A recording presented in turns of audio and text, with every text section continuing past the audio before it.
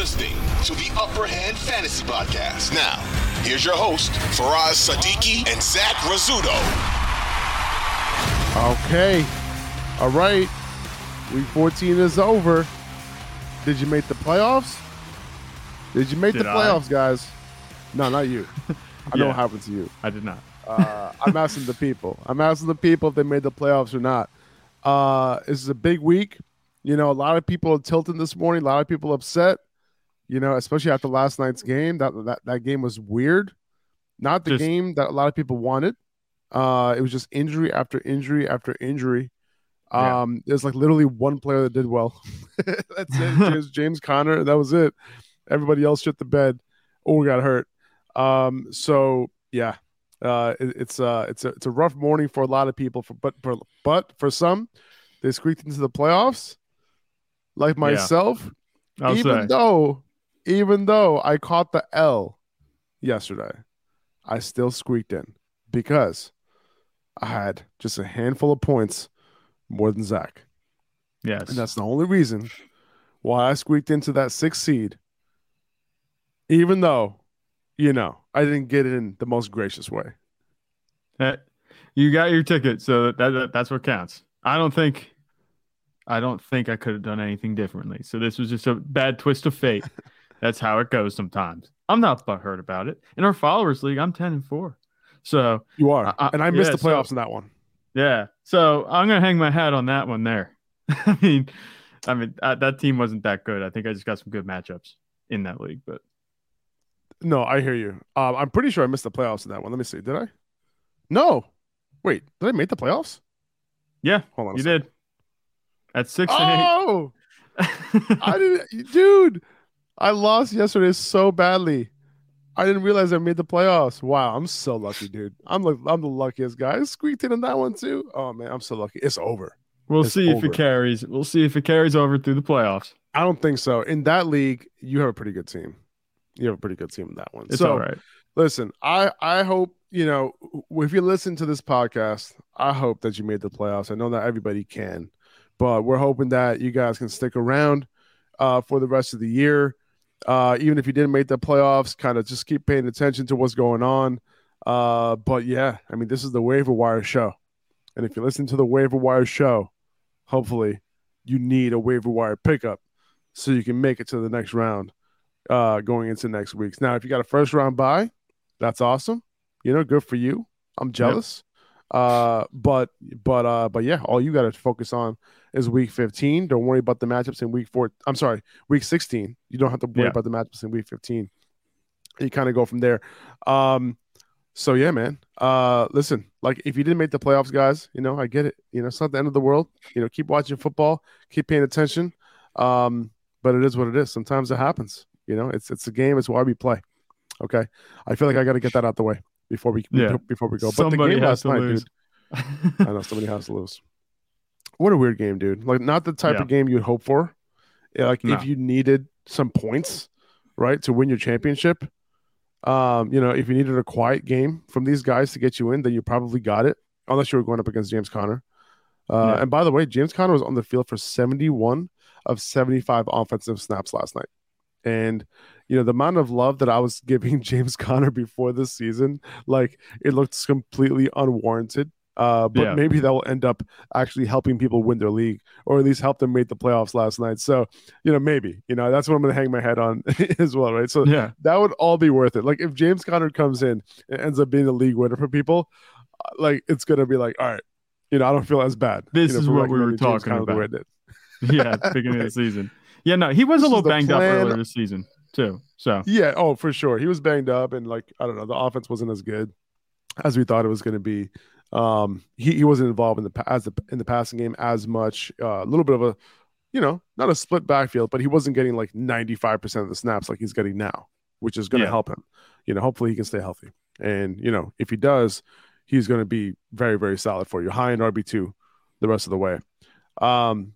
But the big story of the night, man, Kyler Murray tearing his ACL, brutal injury. You know, hopefully he can make a recovery soon. You have to think that this injury will impact his value in 2023. But hey, like at least he got paid this offseason, right? Like glad that happened for him. But the rest of this season, DeAndre Hopkins, Hollywood Brown, Rondell Moore when he's back, this offense takes a hit, man. These guys can be fine, but like Hopkins is probably just a wide receiver 2, at best. And Hollywood is probably like a high-end wide receiver 3, maybe. Colt McCoy was lost yesterday, and Cliff Kingsbury didn't do anything to help him out. I don't think it's almost like Colt McCoy didn't prepare like at all. But the problem was that the Patriots, what happens is like you get into a negative game script. The Patriots know that you have to pass the ball, and they're just going to pass rush on every single play. And, that's why we like targeting fantasy defenses who have who are favored by a ton, because at the end of the game, you get like 3-4 sacks, that could lead to turnovers. Yeah. Josh Uche had that himself, I think last night. It was 3 sacks for him. So I'm not surprised. In the last 4 minutes. Yeah. So Colt McCoy, you say he looked unprepared. Yeah, it's kind of what I expect. He's a backup quarterback, and I'm not really a big Colt McCoy guy in the first place. He's a backup quarterback. That's what he's going to do. So yeah, everybody on this offense takes a hit, except maybe, like you said, James Conner. I think James Conner can retain, his value at least somewhat, because the ground game looks like it's going to be what's working for them. And James Conner, like you said, he got that rollback that we wanted him to have coming into the season. He has that again. So hopefully he can keep stranglehold on that and things don't get too out of hand for him. But as far as receivers, definitely DeAndre Hopkins. He had 11 targets. He caught 7 of them, but just for 79 yards. So he wasn't doing his thing. He had that fumble too, which was bad. I don't think that's going to affect him moving forward. It's not like they're going to give him less snaps. But this offense isn't going to be very good the rest of the way. They're definitely, if they're not mathematically already eliminated, I'm not sure. They're not making the playoffs. So there's really going to be no reason for them, be trying too hard. I mean, unless it's just, for something to hang your hat on this season. But this has been a lost season. It's simply Cliff Kingsbury's job. It's Cliff Kingsbury's job at this point. That's it. And he's probably going to get fired after this year. If you're the Cardinals players, maybe you recognize that. Maybe you just keep losing. You know what I'm saying? Let's get him out of there. Just someone competent. And yeah, as far as Kyler Murray goes with that injury, that's definitely going to impact his stock. We're going to be talking about the injury, once June rolls around and, off-season training activities are starting and all that stuff.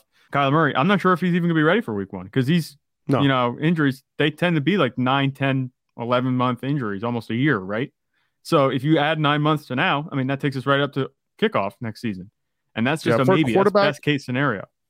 Yeah, for a quarterback, he might be able to get back, but you have to understand that rushing upside is going to take a hit for sure. At the very least. That's no question. Now, next week they have Denver. Okay. So it's a little bit of a tough matchup for these wide receivers. And it's a really tough matchup, actually. Now, the good thing is that one thing to remember is that Hopkins went up against San Francisco in week 11 with Colt McCoy and went 9 for 91 on 12 targets. So it wasn't terrible. Hollywood wasn't there, though, right? So targets are going to be distributed a little bit. So, at least Colt McCoy has shown that he can get the ball to his guys if he has to, even in a tough matchup. So I wouldn't go completely off of DeAndre Hopkins next week. Coming up. Like you said, he's a wide receiver too. Just not a whole lot of upside. Yeah. Yeah, and that's pretty much it. Like, what else happened? Oh, of course, Ramondre Stevenson, obviously, people were expecting a big game. It was a good matchup. He left the game with an ankle injury. He came back. He had like a bunch of targets thrown his way for like the 3 snaps that he was in there for, and then he had to leave again. He couldn't hold up on that ankle. So after the game, he was asked whether he would play next week, and he said he hopes so. So there's no guarantee. So, which is no surprise why Damian Harris would be at the top of our waiver wire list this week. So, and once we get into that, we'll talk more about that. But it's unfortunate. Ramondre Stevenson, he was in line to win a lot of people their weeks and push them into the playoffs, but didn't work out. And it does suck. And hopefully, if you did make the playoffs and you have Ramondre, the hope is that he does end up making his way back next week. But he's not the guy that you want to get hurt right now, because he's been literally carrying teams for this entire season. Yeah, pretty much. And he was doing really good. It is really disappointing because, we said the work that he got in the few snaps that he had was, right on pace with what he was getting the rest of the season and when he's been producing so well. So I feel like when he comes back, I feel like it's going to be in season. I don't think it was that bad. He tried to come back and play on it. Maybe he plays next week. I'm not sure. We're gonna have to see. But even if he does miss time, whenever he comes back, I'm not worried about him not reclaiming that role. I mean, I don't think there's anything Damian Harris is going to do. No. I mean, unless he goes for like 200 yards in each of these next few games, I think Ramondre Stevenson is going to have the same role they had. So there's no worries for me. It's just you're not going to have him for the most important games of the year. He's got even if he does get like 400 yards in the next two games without Ramondre, I feel like Ramondre would go right back into his role because that's just how much Bill Belichick likes him, loves him actually, because he never played a workhorse like he does with Ramondre. Mm-hmm. So unfortunate there. Obviously, Damian Harris would be the pickup, and then, honestly, between I like Pierre Strong, man. We talked about Pierre Strong this offseason. He played in the FCS. He was a very efficient runner, especially his freshman year. He's a guy who didn't play against great competition. And once he got a full workload in college last year as a junior, his efficiency definitely went down. But he's exciting to watch, man. And we saw him yesterday. We saw his speed, come into play yesterday. And he also got the goal line carry too. So, if Damian Harris can't go, he didn't practice all week last week. So it's possible that Damian Harris is out again also. So we might have to depend on these other guys. I think it'll be more of a split, if neither of those guys go. But if I were to pick one of those guys in the Patriots backfield who's left, it would probably be Pierre Strong. Yeah, that's really who you have to go with. I mean, I would say so. Pierre Strong, he looked better last night. And obviously, Kevin Harris was all right. But Pierre Strong, he had that 44-yard run. And then he obviously had the touchdown to go with it and 2 catches. Kevin Harris didn't get any targets. So it looks like that role, if there's any pass catching, might go to him. It could change. We haven't seen either of these guys, pretty much all year, a whole lot. So it'll be interesting to see how they're used. But yeah, just early, I agree with you. I would go with Pierre Strong if I had to pick up one of the two. Kevin Harris, do you think you could get away with picking him up? Yeah, I think so. I mean, he did run more routes than Pierre Strong, but it looks like it was more of a hot hand approach where Pierre Strong looked good to start the second half, and then he stayed in. When the injury initially happened, it was Kevin Harrison there, right, in the first half, and then in the second half, it was more Pierre Strong. And I think it was more of a hot hand situation where it's like, whoever comes in and does their thing, he's going to get the snaps, and that's what happened. Pierre Strong ended up doing his thing. So I think that's going to continue on to next week if Damian Harris can't go. And remember, Damian Harris, he has a quad injury, so maybe he won't be at 100%, and they don't want to give him a full workload. Yeah, that's possible. True. So yeah, hopefully you were able to overcome all that from last night. It was a mess. It was a mess, man. Deebo Samuel, he has an MCL sprain and an ankle sprain. So it's not a high ankle sprain. It's not an ACL. So good news, but he has 2 injuries right now that he has to overcome. Yeah. So there's a chance. They're saying that there's a chance he comes back for week 17, which would be our fantasy championship week. But I wouldn't hold out hope. It's possible that they hold him out. Like if the 49ers, if they're good for the playoffs, if there's not a whole lot of seeding that could change, they might just hold him out, and wait. But remember, the NFL season goes up until week 18. So just keep that in mind, right? Like week 17 is still, a pretty important week for most NFL teams. Unless you're the Eagles, who have only 1 loss, right? So just keep that in mind. I wouldn't drop him, but I would, I wouldn't depend on him, for my championship week. No, especially with the injury, the way that he was producing too, even when he was healthy, it wasn't fantastic. You could start other guys over him and be all right. So if he's going to be coming back and he might not be 100%, like you said, dealing with 2 injuries, that would be grounds for me to kind of leave him on my bench unless I absolutely needed to start him. Like I'm sure there are other options that people have on their championship rosters, especially with the bye weeks done and over with, that they could get away with starting somebody over him. So I'm pretty much proceeding, if I'm a team in the playoffs, which I'm not, but I'm pretty much proceeding with Deebo Samuel as if he's not really going to be playing the rest of the season. Well, with the whole injury situation and the quarterback situation too, with Brock Purdy, I feel like, Deebo's role, was set to increase. And we kind of saw that, to start the game last week. So if I had Deebo, I was excited for the rest of the year. Like his upside just increased, his floor just increased. And I was looking forward to that. I would have been looking forward to it. I didn't have Deebo on many teams, but it's a situation where, I wish, that didn't happen because he would have been a solid, I think, wide receiver 2, low end wide receiver 2, rest of the year. But, unfortunately, now you're going to have to find another option. And maybe Brandon Ayuk can kind of step up, and him and Brock Purdy maybe can get a little bit of a rapport going for the rest of the year.